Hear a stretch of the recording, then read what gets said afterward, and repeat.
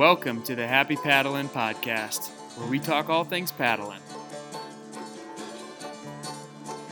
Basically, we're hanging out having a beer out at the shop, but we brought in all of our gear to record it and see kind of what happens. This is our first ever podcast. We want you guys to help us pick a name because we figured we'd do this first one and maybe a name will come up within the podcast itself. True. That's how good things happen, hanging out, Totally.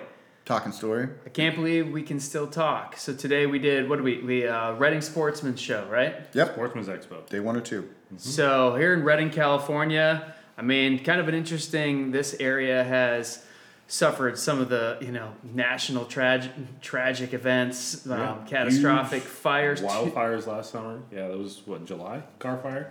Mm-hmm. Yeah, In Paradise and was... November, Thanksgiving. Right before Thanksgiving. So I was... And then 1.5 feet of snow in February, March. Yeah, so it was cool to see everybody coming out. Yeah, it was amazing to see how many people are like, I lost my stuff in the fire, and this summer we're getting back on our feet. We still want to get out. We still want to recreate. I talked to one guy who was like pretty crushed about Whiskey Town. It's like, it's one of my favorite pastimes, but I haven't had it in me to go out. And I just pulled up some of the photos that the girls have been taking out there from the social paddles. Yeah. And it's like, there's life going on. The green's coming back. Like, come see it be rebirth and be a part of this. Well, there was a guy there today driving to the show over here from Eureka just for the show. And he was like, I'm surprised about just even the low growth, all the greenery coming back. I mean, it's happened within the last month. Just a lot of growth. It's on the way up. Yeah, it's exciting. Yeah, it was interesting. Like one couple, I remember Dan, I kind of led, and then you closed it off the boat they're buying. They had lost everything. Right. And it was like, they were probably, mid-40s. They were talking about the Big Fish couple? No. Which model? No, not the Big Fish couple. That was the guy that drinks beer. He just drinks beer. He's like, what do you want to do? He's like, I just drink beer. Yeah, no, we were talking to him like, so what are you guys gonna do? Like, you float? Are you gonna be? She seemed kind of excited about rod holders. I'm like, you guys using these for fishing? He's like, I don't fish, I drink. Just a big old lot of chew in his lip, and just like, you know what? He's like, I'm recreating. Like, I'm gonna get out there and I'm gonna have a beer and I'm gonna flow in the river. And I'm like, actually, if I'm being honest with myself, that sounds great. Yeah, sounds perfect. So it was like their little it was literally like a midlife. I mean, obviously a lot of people have gone through this, but where their priorities are. So it was cool. The people that were there saying that they were like making a priority of paddle sports. And then I think the theme of this podcast is we're all stuck in it.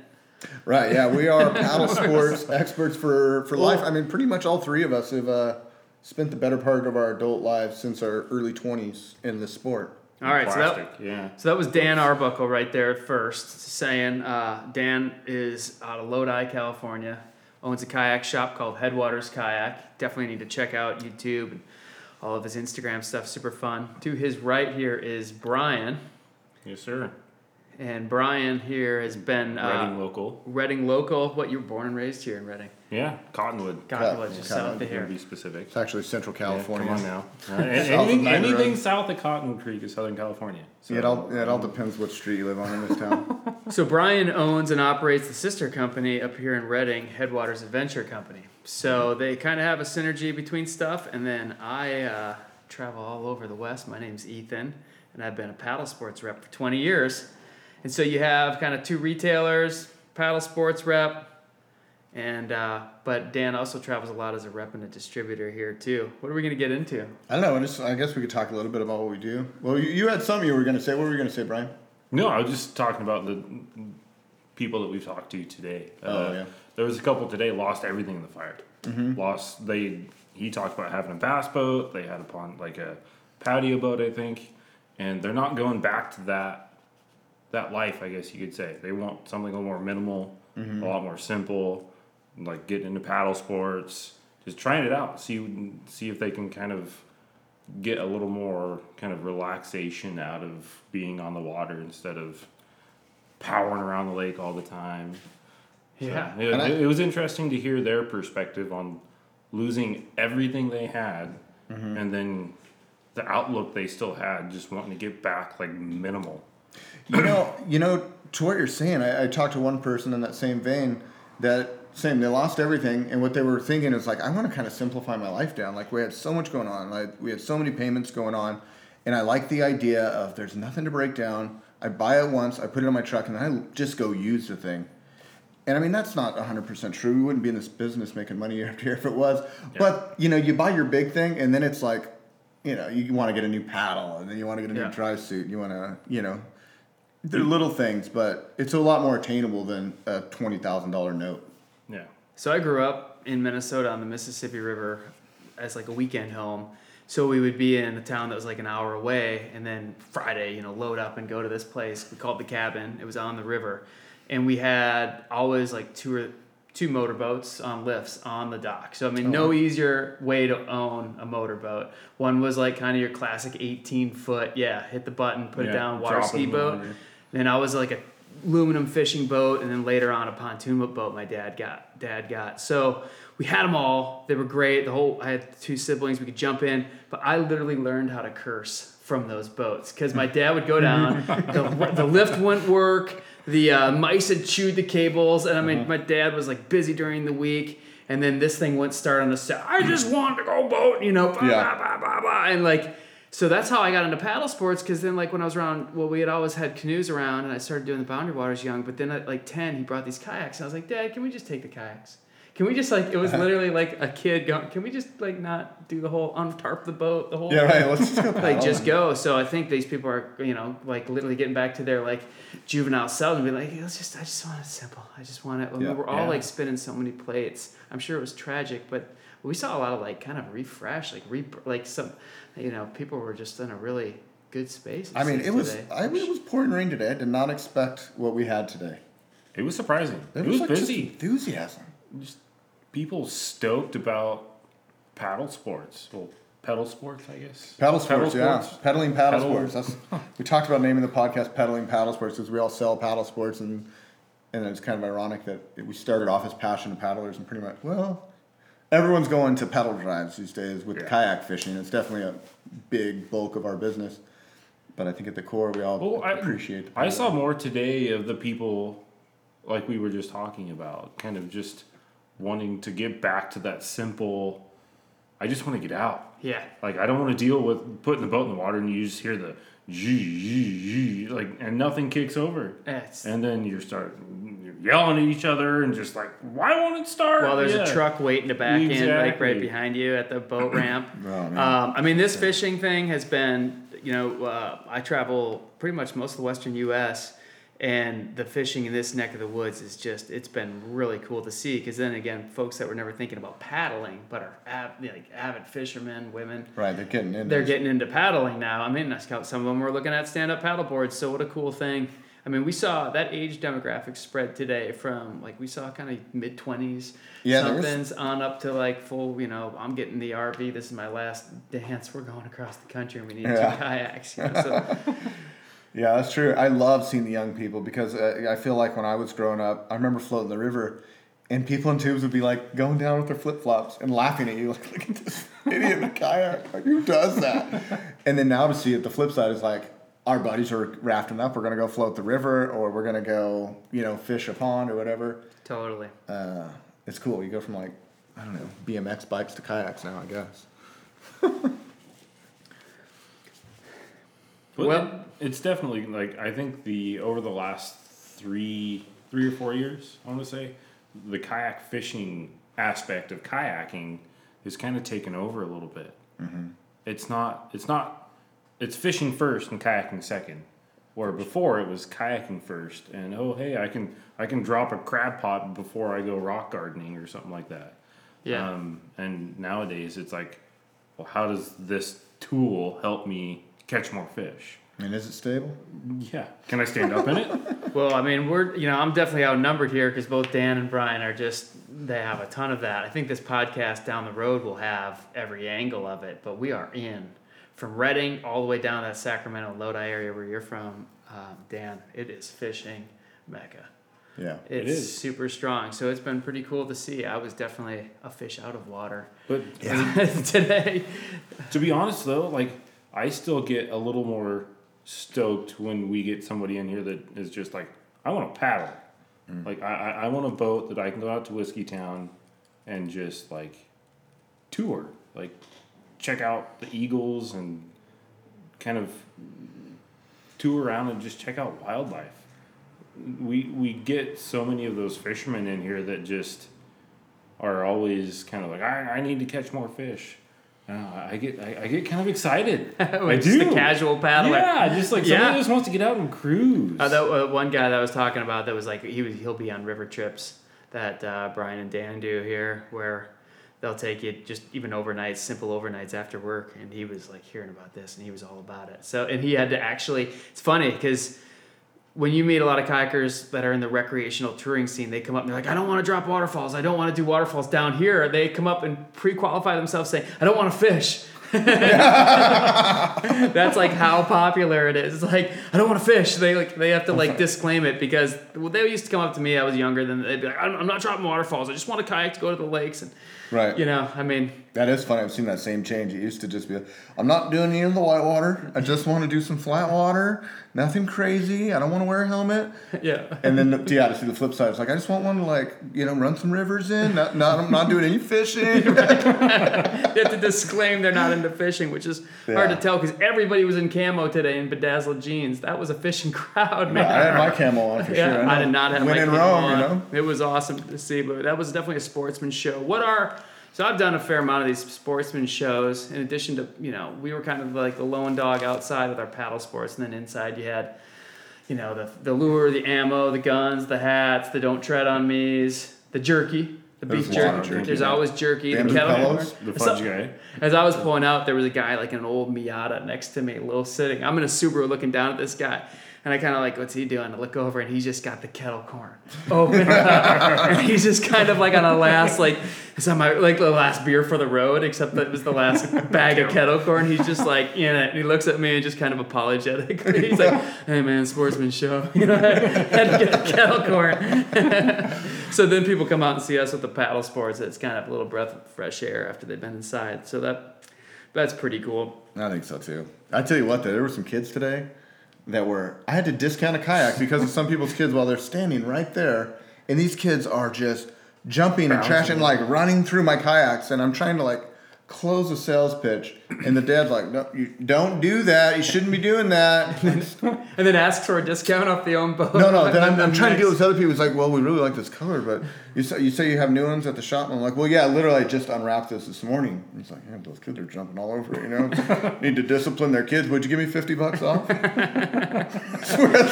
See, that's where today was great because when they kept doing that, I was like, man, I thought this place was Republican. People would ask for discounts, and I was like, now you're holding out your hand. Looking for a deal. It was a little, most of them just walked away. They didn't even ask for a catalog after that, so I guess I dive bombed a couple. Yeah, that's going to be from work. They'll be back. Well, that's their job. They are a consumer in this capitalist society. Their job is to try to get the best deal for their money.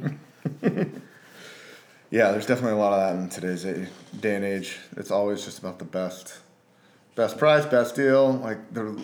Service is kind of just. I was sitting there talking to one customer about, I forget what kayak it was, and he's sitting there on Amazon. Yeah. Scrolling through his phone. It's like, make sure I'm getting the best deal here. I know this is a show. Really? But you got to think about it too from this perspective. We see it as this is our lives, and we pour ourselves into it. And we want everyone to see us that way because that's how we see ourselves. But the truth is, if you're walking up to some random people at the show and they're like, oh, you're local? Okay, cool. Who's going to give me the better deal? I don't know you. That's why it's so important to have that relationship or that word of mouth or that they've heard you or they've seen you on YouTube and this guy seems like he knows what he's talking about. They walk in the door. This guy swam in that boat when I was watching that one YouTube video. Yeah, right. Yeah, it was pretty.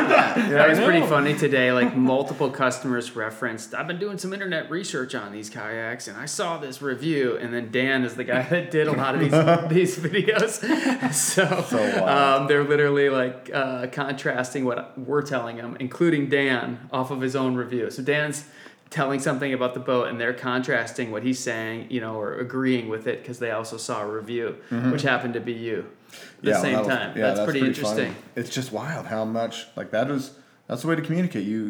people are searching on the internet. They're going to YouTube it. They're going to hear what somebody has to say. If they can't see it in person, they want that authentic. They don't want to like go on Amazon and read a review or go on REI and read a review. Maybe some people do, but I think if you see somebody actually using a product, it goes a long ways. And the authenticity can just, it's easy to translate. Well, you always get the customers that read the customer reviews about that product or about that boat, about that paddle. They come in like, oh, well, I heard somebody didn't like this. Why would they not like this part of that boat or this part of that paddle?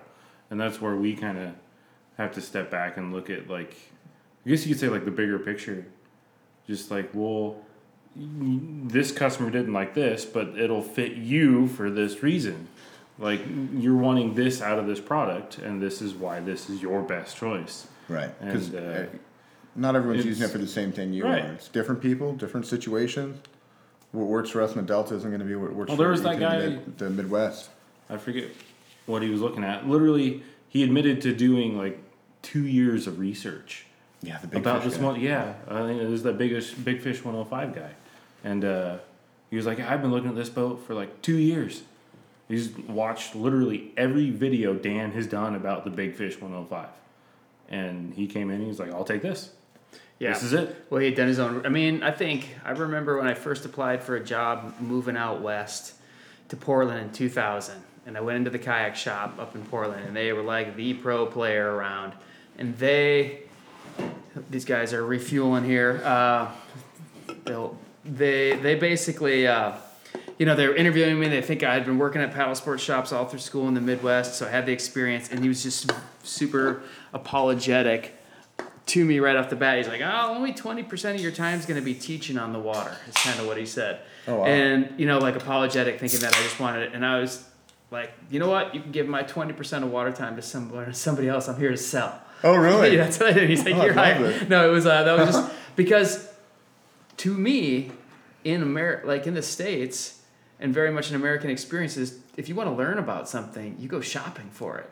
It's like, I want to become a guitar player. So what's the first thing? You don't like, when we go down to, some people do, but when we go down to the local music shop, I'll rent a guitar, I'll start taking classes. It's a like, practical way to do it. Let me get on, I'm going to go buy and the more committed I am, the more expensive of a guitar I'll buy. Right. And so I think what I always loved about what we did today is, the first class is on the sales floor. People don't actually sign up. You actually have to talk them into signing up for the class to learn from experience. So they're just, to be fair and defense them, they're trying to grab at any information they can. And I asked that gentleman, I was like, you ever been in any of these boats, these pedal drives, 2 years in? And he's like, no, I hadn't been in it. 2 years, this is what you wanted to do. Think about and never had taken a stroke.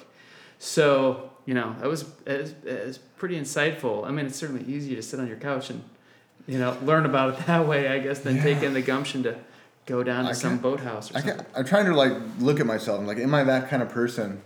And I guess maybe in some ways, but I'm definitely like when I got into kayaking in general, I had a buddy that had one. So, I bought one at a garage sale, $20. Got into that, like, all right, this is fun. And then I rented one and went, and it's like, all right, this is great. And then literally, I got a job at the kayak shop and, bought kayaks, and I was just like a kayaker. I tend to be, kind of all or nothing when it comes to getting into stuff. Well, you're a buy and fly guy. Which is like, you'll buy, and then a year later, I'm like, hey man, where'd that RV go? And you're like, oh yeah, sold it. Like, you're buy and fly. Then there's other people who are like, I'm marrying this kayak tomorrow if I choose to buy it. I don't want to make her... people literally commit to these kayaks for 15, 20. They're like the marriage customer. You're right. I'm marrying this thing. You're a buy and fly guy. You're just like, dude, didn't work, sold it. And like my canoe. I bought that Phoenix. And I'm like, oh, new one came out. I like that layup better. I just deliver the same canoe to Dan. It's just a slightly different layup. But, you'll sell the other one and you're like, you're boat jockey. Yeah. You jockey from one boat to the next. And but that works out, because you've been committed from day one. You were in. At least you were in. Yeah. I kind of do a little bit. I learned by buying wrong. I'm getting into these gimbals and I for my phone to do these videos. And Brian pulls out this one that's all tech and the camera's built into the gimbal itself. My phone just straps into mine and halfway it goes limp every once in a while. It's like the limp.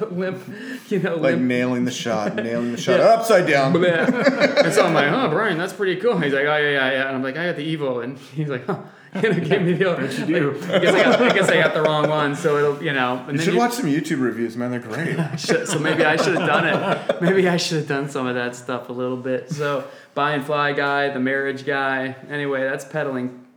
I try to. Or then you have just the person that's like, I'm not going to make one decision. I'm going to make 9, and over 2 or 3 years they have 5 or 7 boats. And once you have a few, you don't have to make compromises when you have multiple boats. I got a few customers out that are the Quiver customers that are like, they get into paddle sports and maybe they're not even going to do everything, but like, I think I like the idea of whitewater, so I'm going to start with like a wreck boat. Maybe it's a 12-foot sit on top or 12-foot sit inside. It's just like the general purpose. Okay, I've done Lodi Lake. Now I'm going to go float a river, and my 12-foot would work fine, but they got that like new 10-foot crossover at the headwaters. I'm going to get one of those. Yeah. And then they go float the river a few times, and they're like, I'm going to go take a class, and I should probably get a proper whitewater boat. And then they go do that. It's like food security people. Like, people that have food security issues, like Costco lives off of it, right? And you're like, I got 15 jars of chili in the cabinet just in case, Armageddon. They're like treating their recreation that way. They're like, I just need to make sure I've squared away every possibility. Yeah. And I mean, it's great. That's certainly what I am. I think I have canoes in 1 foot increments from 12 to 20 feet, all made out of Kevlar. So 12, 13, yeah. Oh, God, give me I've been in your barn. Ethan's a paddle sports rep, and he mostly and historically repped a lot of kayak gear, paddles, mostly kayak. And then I go to his house, and this is really before North Star came back on the market. So I expected like a kayak museum. I knew you liked canoes. I expected to see a couple canoes, but I went in your garage and I saw a Winona J-Bow, like a J, was it 196? 197 solo racing. So just like this super crazy Batman canoe. And then I go in the canoe barn and it's just like, oh my God, it's like a museum, like you said, of ADK Solo on up to... Yeah, 12-footer. I had 2 of the 12s, Kevlar 19-pound 12s. Well, what happened is then when Bell Canoes, who I repped for, right when I came out west, that was like the first line, I was 22 years old and signed up to drive the West with canoes. And like maybe 6 years later, Ted Bell sold the company and it was purchased, and I started seeing the writing on the wall. The new company didn't have the passion, which is what fuels all this stuff. And they had all the infrastructure, but none of the passion. And I was like, I got to make sure I amass the perfect, this thing's gone. And then there goes my hookup, Mm-hmm. So I started amassing all these boats. And when I did resign, and one of the guys was a friend that was still there, he's like, oh, why are you leaving? And I was like, same reason you were going to within a year. And I have everything I need from you. And I had all the boats. And I have some other tandems and an angler with swivels, padded seats, the date machine. That's really fun to, go out for a concert in or something that's on the river. 1 foot increments. And you know what? Like some of those boats I use maybe once every 3 years, but it's like you got it. And that's like my North 120. I've used it 2 times for proper paddling. 20-foot canoe. Yep. Yeah, 20-foot.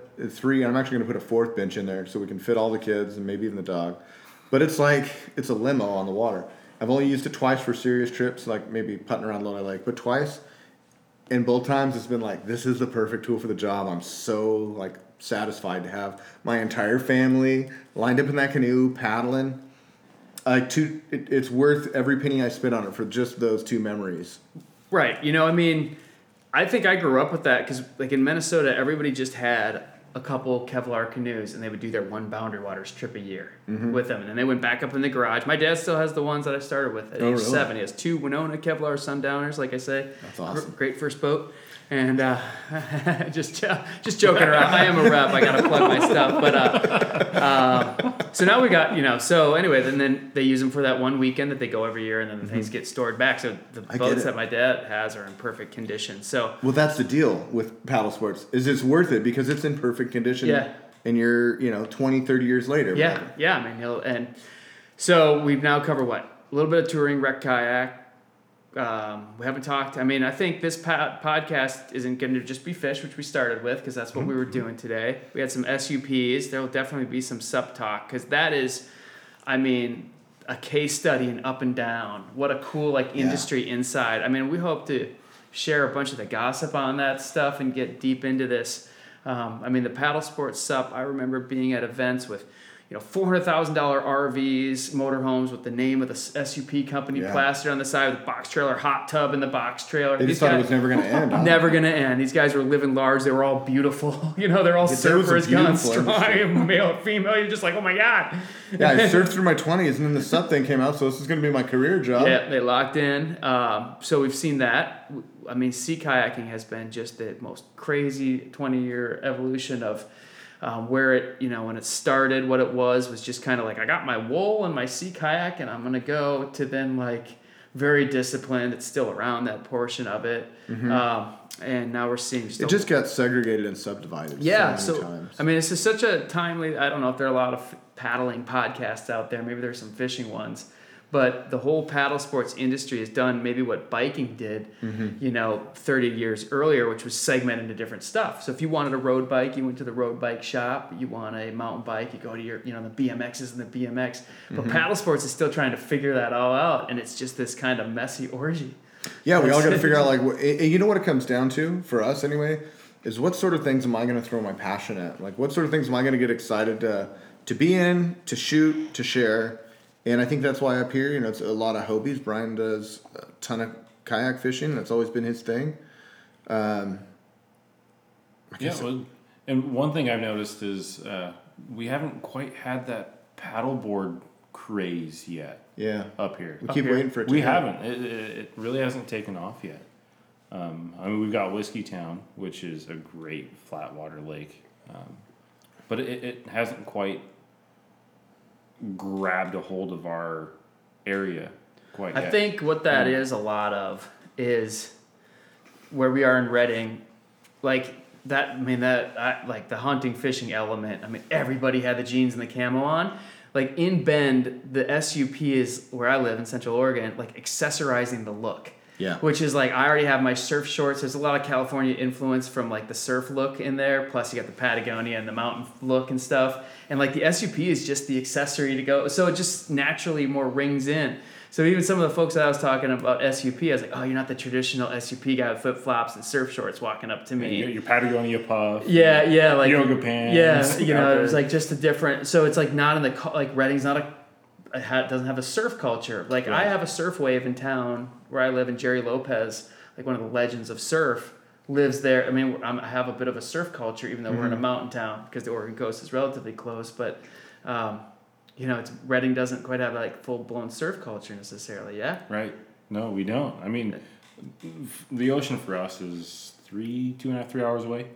And it's not like a super friendly ocean to surf. Yeah, they're not shark downs. It's the ultimate great white. Like it's the great white triangle. You gotta be you get whacked. Yeah. A lot of people surf though. But I tell you what, there is some incredible waves in kayaking literally that run directly through the middle of this town. Yeah. That's what you see. Oh, yeah. You see big like California 100 races come here. Like a lot of big things come to town, to use that river. But yet the local population is still like inner tubing and flip flops. Our biggest kind of the people that come to town for those events come from out of town. Right. Yes. I mean, there's only a handful of people that sign up for that kind of stuff. But it's intimidating for locals, but yet it's like one of the most iconic flat water, class 1 rivers in California. Yeah, it's amazing. You guys have been down. You've camped on it a ton. I mean, if you read like history of California stuff, and still is today, of course, the Sacramento River is like the main artery, heart blood of this state. I mean, it basically moves liquid gold to the walnut farmers, the olive farmers. I mean, the whole Sacramento Bay Area, the cities. All the way. It's amazing when you're on it. You're just like, you're like on the main vein. Every paddle grip you touch is like gold. Like you said, it's like that's why all the money is in California is because of that water source. Yeah, and water rights and the way they've forth. Managed it. Yep. Yeah, so I mean, but then it's amazing. We were trying to paint that picture today to people of how few people use that as a paddling resource, or any boating. I mean, there's some drift boats. Some drift boats. You see a lot of drift boats. Again, one of the biggest fly fishing shops outfits in the world is right here in California. In Redding. Yeah. Right here on the Sacramento River. Yeah, makes sense. I mean, because of that. Yeah, that it's river. huge. And Yeah, I mean, Montana has its kind of 2 to 3 month thing going, but these guys, 12 months here. Oh, yeah, that's what's kind of unique about this place. It's a mountain town, sort of, like you're right on the cusp. You're surrounded by the Trinity Alps, Mount Shasta, Mount Lhasa National Park, and you're sort of in this bowl. And any way you go up, there's everything from foothill lakes to reservoirs to pristine mountain lakes to just little PG&E lakes that are tucked away. I mean, it's a magical place. Within an hour's drive of this town is a massive amount of paddling. Yeah. It's insane. Ajumawi is amazing. There's a few places we don't talk about publicly, but nice. Maybe if you listen in, he'll share. And then I mean, you have some of the best whitewater. I mean, you have Trinity. Trinity. I mean, all the coastal rivers here. The whitewater industry is an interesting thing because it's just kind of like selling big fat powder skis. Kind of everyone's got a buddy to hook them up or whatever. Or they're going to buy their old buddy's boat because the old guy's sponsored or whatever. It's a hard business move, but I think they said whitewater was 8% of the paddle sports industry. That's always been kind of the go number. Wild. 8%. Recreation's like 36. I'm sure fishing now is like really tweaked those numbers. I don't know where that. Do you think it's because whitewater is perceived as so intense? I mean, I guess it depends on the water you have around you. Yeah, I mean, I think there's a variety of reasons. It's obviously more injury prone. That's how the classes of, moving water are. Class 1 is like no injury impending. 2 is like, oh, you could get hurt, come out of the boat. 3, it's really judged about what happens if you come out of a boat. But what about just I just feel like running rivers, It used to be a thing. Like you'd go paddle a river and you'd put in one place and you'd take out the next. And I just feel like that's kind of gone away. Yeah, I think... I'm a representative for Eddie Line, which was founded by Tom and Lisa Derrer. And Tom Derrer said it, maybe someday we'll get on this line. He said, he's like, he has just, tens and 20s of designs under his belt. But he said, what killed whitewater was it went from ballet to billiards. Mm. And, basically went to an elegant sport to, bonk your way down it. Kind of in that, just how many people want impact. Right. But, the other component of it is... you think about I'm a father to 3 kids. Like everything I do is 2 to 3 hour increments, and then I'm back to shift in. Dan, you were talking about that tonight at dinner. That's true. Which we got to get into. That was hilarious tonight at dinner. But and running a river is a day deal kind of. That's true. Setting up shuttles, and just people don't have that. The same with sea kayaks. I think that's why you're seeing longboats and touring boats decline. Is how many people can put all the camping gear and leave work and turn off the phone for 3-4 days at a time and just disappear. Not enough. Doesn't happen nowadays. Yeah, it doesn't happen as much, and our phones become our own little anchor. So, those are all the components. We've hit canoeing, everything of paddling, and I think, as we travel around with this podcast, that'll be interesting to get different insights. But we have such a good one on the fishing. One of the best feelings that I get doing what we do is when you finally get that person out there to do that exact thing. You get them out on the river, they paddle for a day, and they stop. You set up camp, and they're like, why haven't I done this before? Yeah, that's right, my backyard. Yeah, this is literally right in town, and I've never been here. The hook set moment. Yeah, exactly, and then that's the moment they realize, I could be doing this once a month. Mm-hmm. What was your hook set? Easy. What was your hook set moment in paddle sports? Do you or moments? You anyone stick out at you that you were like, oh, I'm in on this. I can tell you exactly but honestly, probably the river. Yeah, the river, doing that overnight kind of thing, and the travel down. It's amazing. I was talking to a customer today. Yeah, you paddle through town, you're seeing houses and a freeway crossing every couple miles, something like that. But then you get downstream of Anderson, and there's nothing. It just feels like you kind of entered into this wild area, like you're traveling through Alaska. Mm-hmm. There's nothing there. Yeah, I think it's it looks like African safari. There's this oak savanna down there or something, and if a zebra came running by, it's this open oak.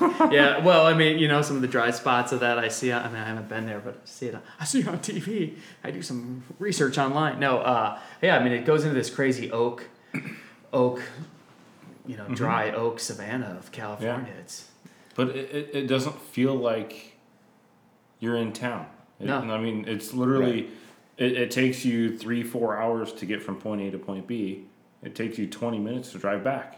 Yeah. But that 3 hours of floating the river is just, I mean, it's almost mind-boggling, to be honest. Yeah, we did that just recently in Lodi. We did a 26-mile overnight. And same deal. You know, you drive out there, it's 15 minutes on the road, and we spent 2 days exploring the rivers. And I've paddled all the sections individually, but to do it in one sitting and overnight, you just get such a deep appreciation for any body of water you're on. It's really good. All right, so what was your aha moment in paddle sports? Well, you know, you guys are talking about the things that make you fall in love with paddling, that movement, your body's connection on the water, you know, maybe family stuff. I did Boundary Waters growing up and paddled like the Mississippi with my dad some for a couple overnights. But I worked in college in a shop called Carl's Paddling. And Carl, I mean, he made our personal boat collections. The guy's a museum collector of boats and just had every part you'd ever need in the back of his like 1970s carpet van and plush carpet van he'd be digging through, and life goals. I found this little clip you need. Total life goals. Carl was awesome. He's the one that said happy paddling all the time, and so that's kind of where I took that line. But I worked there, and I would go to school, and then in the summer I was out of class and I would just help him, and I kind of became his right hand man. And he had a little pretty small shop, dirt on the floor shop, but had a rental. We had the river, the Yahara Channel in Madison, which goes between the two major lakes. And we would rent boats. So you could go either to one lake or the other by just paddling like 20 minutes, 30 minutes. And at the end of the day, him and I were loading stuff and putting it away. And it was like the classic Wisconsin summer day, sun going down, and we're just putting stuff on trailers. And so this wasn't a paddling experience. This was the moment that locked me in the industry. Oh, wow. And I looked at Carl and I was like, this, I could see doing this. This is good. Like kind of saying you made a good life for yourself, not realizing I was like saying, this is what I'm going to do is huck boats for the next 30 years. And he looked at me and he had these real thick glasses, and so his eyes were always kind of like magnified and just had this kind of a crazy Carl smile. And he looked at me and nodding, fast head nodding movement. It just kind of like, I think it was like, I agree and I got you all at once. I mean, I worked there all through college and came out with a forestry degree and a paddle in my hand, but that's what set the industry for me of like, oh, I need to be part of this thing from the inside. But I like that. Those hook set moments that you have with a customer where you see the hook set is just like, it shivers through you. I feel it all the time. It's just kind of like a bing. Not the sale, but like the hook set of passion for the water. It doesn't happen in the store. To be honest, it rarely happens here within these brick walls. Yeah. Like it's an experience they had. You get them out on the river, on Whiskey Town, and like I did a demo with a couple the other day, and it was with a couple different boats, and I swapped boats with this lady, and she just took off, just gone. Yeah. And it was just like, you just watched her, and she just felt it, man. Yeah. She was like, she was there. It. She was in her moment, and she was just like, I love this. Yeah, right awesome. Here. Yeah. And it was like, so good. Like, I'm getting shivers right now. It's just like, holy crap, man. Yeah, it's like you just found your thing. Like in life. That's a chorus flowing through you. I see it, man. It is that. You saw the body, boat, mind, soul connection on water. Bam. I'll tell you what hooked me for sure. A few experiences, but I went hiking at the Marin Headlands, and I walked out to the lighthouse. And at that point, the lighthouse, you could walk up to the lighthouse, you couldn't go in the lighthouse. And you're looking at this bluff, and you see your Golden Gate to your left, and you're on this Point Bonita Peninsula, and all you see is these rock gardens and these waves crashing in and out of these rocks. I'm like, I was already working at a paddle sport shop at that time, and I loved paddling. I thought of it as a great tool for camping and an augmentation to when I couldn't ride my bike, but I wasn't all in. But I saw these sea kayaks come around the bend, and they were going in and out of these rocks, and they were catching rides and surfing down the faces through rocks, and I was like, mind blown. How do you do that? I gotta be down there.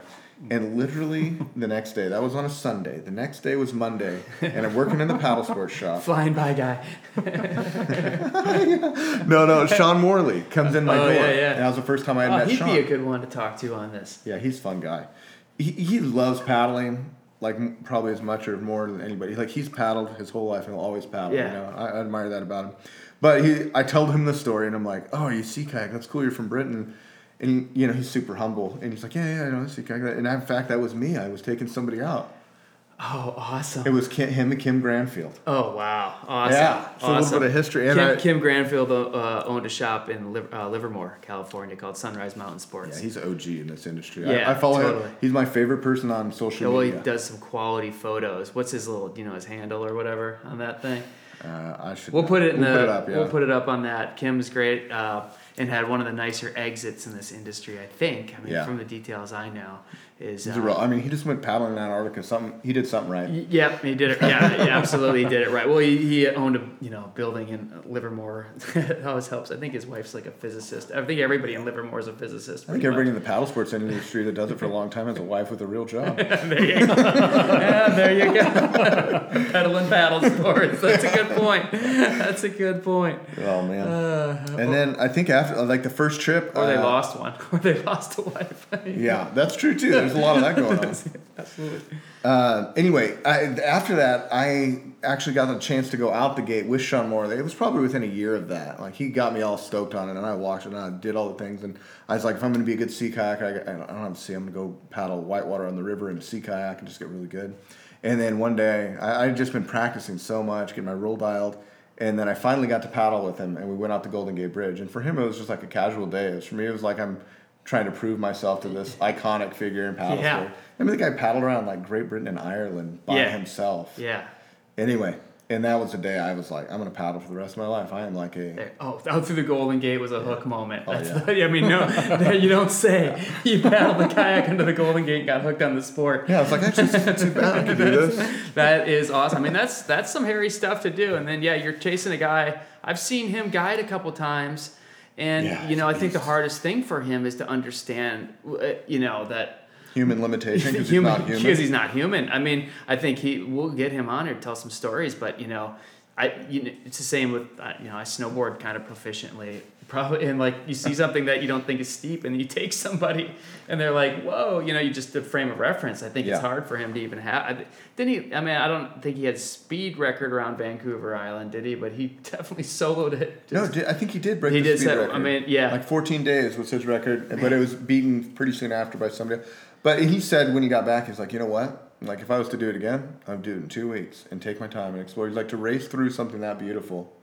I remember him having regret a little bit when I talked to him. I'd love to. We should get him on here. All right. We were like, who should we bring on? That's what this is definitely intro podcast, but First episode, right? Sean would be awesome to have on. I remember paddling my first time with another sales rep, and he looks at me and goes, "You know what?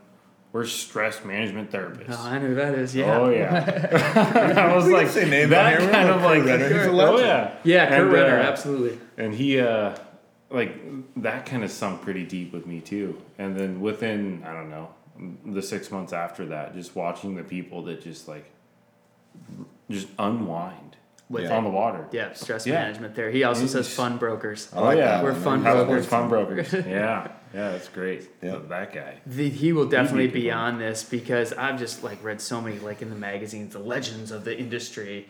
Kurt Renner's the Winona Current Designs rep out here. It started in '76, driving boats back, and it was like renegade, old school, back and forth from Minnesota. He was building Dagger canoes in his yard. He's got, that is like a 2-3 episode thing. But also, it just kind of disappears because he's not a paddling legend. So he doesn't make the Paddler magazines as top 100 paddling legends. And he doesn't make the I sold my company for couple million. No, he just shows up with his RV and 40 canoes and 72 kayaks on your door. You ready for a demo? We're going to do this or what? With teens on and a beer at 10. Or coffee that the spoon's crying at you for being stuck in. Yeah, oh my god, this is I'm melting in this stuff. So we'll get Kurt on this thing too. But these are all people that Kurt gets it right. I think we just did that Delta paddle down at Dan's area down in the off of Lodi, Sacramento Delta, I guess it is really considered. And I think that was 8. We put on at 6 p.m. And we were on the road freeway at 11:30 the next morning, but we had camped out. We had paddled 10 hours. We'd seen a sunset. We had paddled over to an old a dock where there was a restaurant to get breakfast. It was just kind of a little bit urban, but then we saw the crazy rookery and bird life, and how we that just reset the week. Yeah, getting on the water is definitely where it's at, the kind of the taste breaker. I don't know. If you get in a rut, in a groove, and you go paddling, it's just ka-chunk, reset button. Yeah, well, that's so. Once kind of the summer season starts and we get busy, I mean, it's like Friday at like 2:00. It's like, you know what? I'm gonna grab a boat right now. I'm gonna leave. I'm gone. Like, I just need to go paddle. Do you put a clothesline in the door when you do that? I'll tell you what, we did that. I almost never do that because I just sort of make a rule, like, if you have hours set, you're going to piss people off. But I knew Ethan and Jay were coming to town, and I put closed early, leaving at 4, put it on the door, put it on social media, put it everywhere, and I was like, you know what? Yeah, we're gone. It's on the website. Like, let's just go. And I'm so glad we did. We had most of the staff out, you, Jay, and that was great. Yeah, the old... I took to having a boat in my quiver that is just to leave it outside on the car boat. Mm-hmm. So it's still a nice boat. I probably shouldn't do this, but and it's got aluminum rails, so it's a canoe, but I can just leave it on the car at all times. And, I have this old 94 Toyota pickup truck. It's like the oldest car in the Walmart parking lot near my house. Whenever I park there, it's like, yeah, life goals. But it's awesome because the rack on those old Toyotas is at shoulder height, and yet you have the whole back to throw all your wet gear in the dog or whatever. And so those are the ultimate boater vehicles. Those little little old man Toyotas or whatever. Throw wet gear in the back. And, But I was having a boat. I think I don't know. Maybe I hope someday someone says, yeah. Ethan said the enemy of paddling is the schlep. That is so true. If you dread the schlep, you won't go, and so that's where I just it's where I'm always pushing lightweight, obviously, because it's my. If it's not easy, you won't use it. If it's a grab and go, and you love paddling. I mean, that's to speak kudos to how much these fishermen dedicate to being on the water, because they are buying big for the right purpose, bigger, heavier boats, and yet it doesn't slow them down for a second, which means ultimate motivation. Right, that's true. I am going, which is so cool, because we have also on the touring side, rec side, customers will go, oh, I have a boat, but it's too heavy, I'm not going to go. I'm like, well, this guy over here has a 180-pound boat, and he goes 5 days a week. He bought a truck to carry his boat. Yeah, that was tonight's conversation at dinner.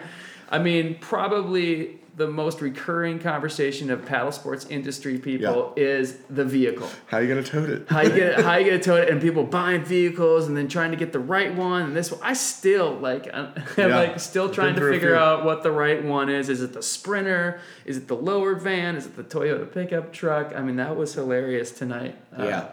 Hearing everyone. Perfect set. High roof, low roof, trailer. No, you don't want a trailer for parking. It is always trying to get the best setup. And I don't know. I've seen you with a few rigs over the years trying to get it dialed in. Well, I think immediately paddle sports makes you, somewhat nomadic. You're just okay, I've paddled my local waters. They're awesome. And now you have a target at the end of, the course that it's the next lake over. Yeah. And the next lake over. Yeah, I've done that one. I've seen what that has to offer. I wonder what this next one is. Or you hear somebody. You've been to Balm Lake? That place is rad. No, but I want to. What about the lake above Balm? Yeah, right, exactly. Yeah, and it just keeps pushing. And then I need to sleep out. I need a car that I can sleep in. Totally. How many of you have slept in your cars? It's last night, tonight. Yeah, it's pretty much half of every month. Yeah. It's when I drove a Subaru down here this time because it was a quick weekend trip, and when I bought that Subaru in Bend, of all places, where you pretty much need it to live there in Central Oregon, it's a requirement. It's like a photo ID or something. But when I went and bought it, and I'm doing this thing, guys go, do you have any objections? If I can, what did he say? If I can satisfy all your objections, can we make a sale today? The ultimate closing ask. But I was like, one more, and I jumped in the back, folded the seats, and laid down, make sure I could lay down. So that was and he's kind of laughed. He's like, you know how many people do that? To be honest, some of the best night's sleep I've ever got is a day full of paddling and crash out in the van. Yeah. Yeah. Just roll out the sleeping pad. Something about a van. And just just out. Done. If we called this thing the Van Podcast, we'd have 1 million listeners right off the bat. Nomadic van life, just with kayaks. Just with paddle sports. The Nomadic Paddle Sports podcast. What's the worst? Okay, everyone has fear of sleeping out. Where do you sleep in a parking lot? What's the worst thing that's ever happened? You've been outside literally probably thousands of nights sleeping in parking lots and weird falling things. Out of a hammock. No, I'm talking about living in your car. It is like my mom was like, "You're gonna be in rest areas. There's crazy people there." Like I sleep like a kitty. Like between two diesel trucks running is like two kitties on my purring on my shoulders. You know, it's like puts me right down. So. I mean, and then I started thinking, I was like, I think I'm the crazy person at the rest area, you know? I was like, so, you know, that kind of... Don't talk to the guy in the Subaru, I guess. There's the guy all right. You know, I think, you know, it's like anything, right? The fear can be its own paralysis instead of actually the situation that you're going into. But Well, speak to those fears, I mean, though. the like, worst... Sort of fears? So the worst thing, I mean, I've heard...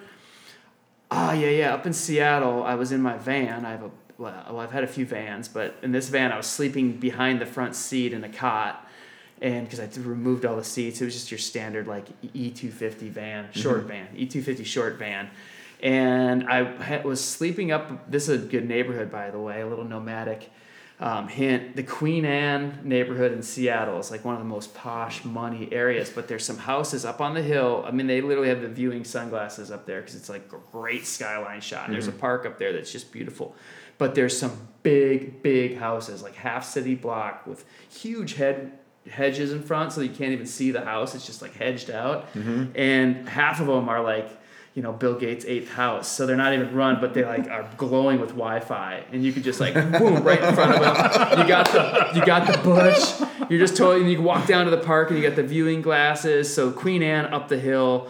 There's a donut shop up there that's phenomenal. There's like a couple, it's just a good spot. But I was there and I went to look at the viewing glasses and I had like a little bit of a peace pipe with me going on. And then I went back to the van and just like crashed out and I didn't lock it. And like Queen Anne neighborhood is definitely like a milk run for guys flicking doors, checking doors and going in and robbing councils and whatever else. And all of a sudden I remember looking up and my dashboard clock was on. It was like 111. I was like, 111, you know, had that quick moment. And then I look and I just see like a leather jacket and dark hair, like 8 inches from my head. As I'm sleeping, somebody's reaching across the front seat of the van going through my console or whatever. And I just kind of like went up and it was like, went up kind of close and just went, no. And I don't know how I kept it together to do that. And he like recoiled out like there was like a bungee cord to his ankle, like attached to a tree. It was like, zoom!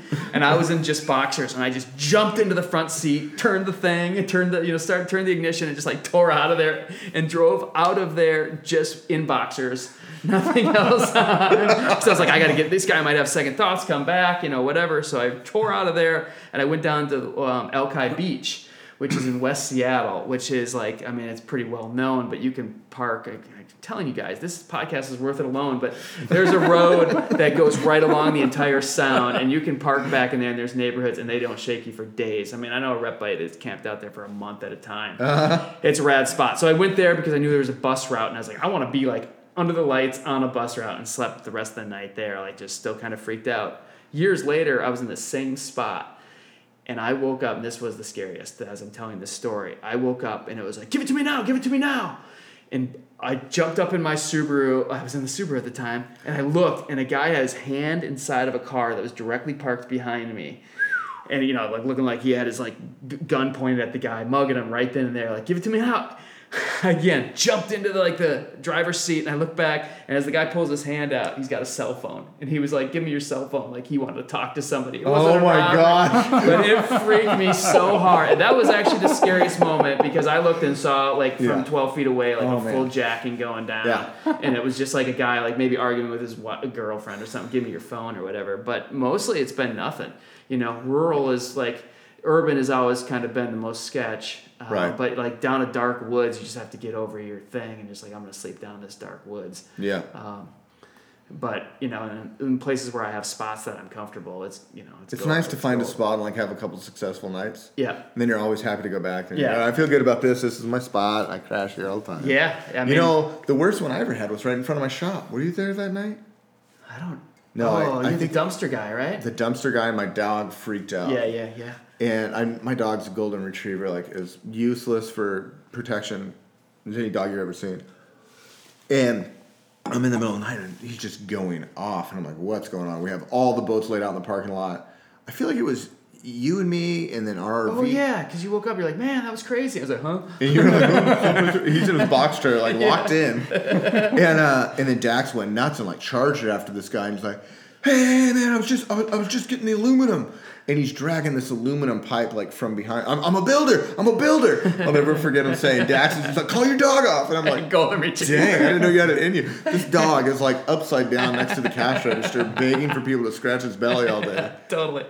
Anybody will walk up to him and pet him. But I tell you what, man, he does not like tweakers. The 20 PSI Golden. He's just kind of a little bit overinflated. Sorry, buddy. Easy, yeah. Easy. No, mine is too. Yeah, it's too easy for Goldens when you have 3 kids, right? It's just right. easy fixing. Yeah, so he chased the guy down, and he was just a builder. So that's like another story where it was like false identity. Yeah, usually people are just going about their whatever. I mean, stuff happens, but if they know there's action going on, they're just trying to like... Yeah, I think, the most violating stuff is just the smash and grab. I mean, we're here at, Brian's shop right here, 6-8 months ago, in addition to all your fire stuff. He doesn't remember because it's so standard here. It happens all the time. He just told me he lost a 22-foot trailer full of $40,000 worth of Eddie lines, and he had to jog his memory on that. Like, hey man, so something happened? Grab my trailer, or what are we doing?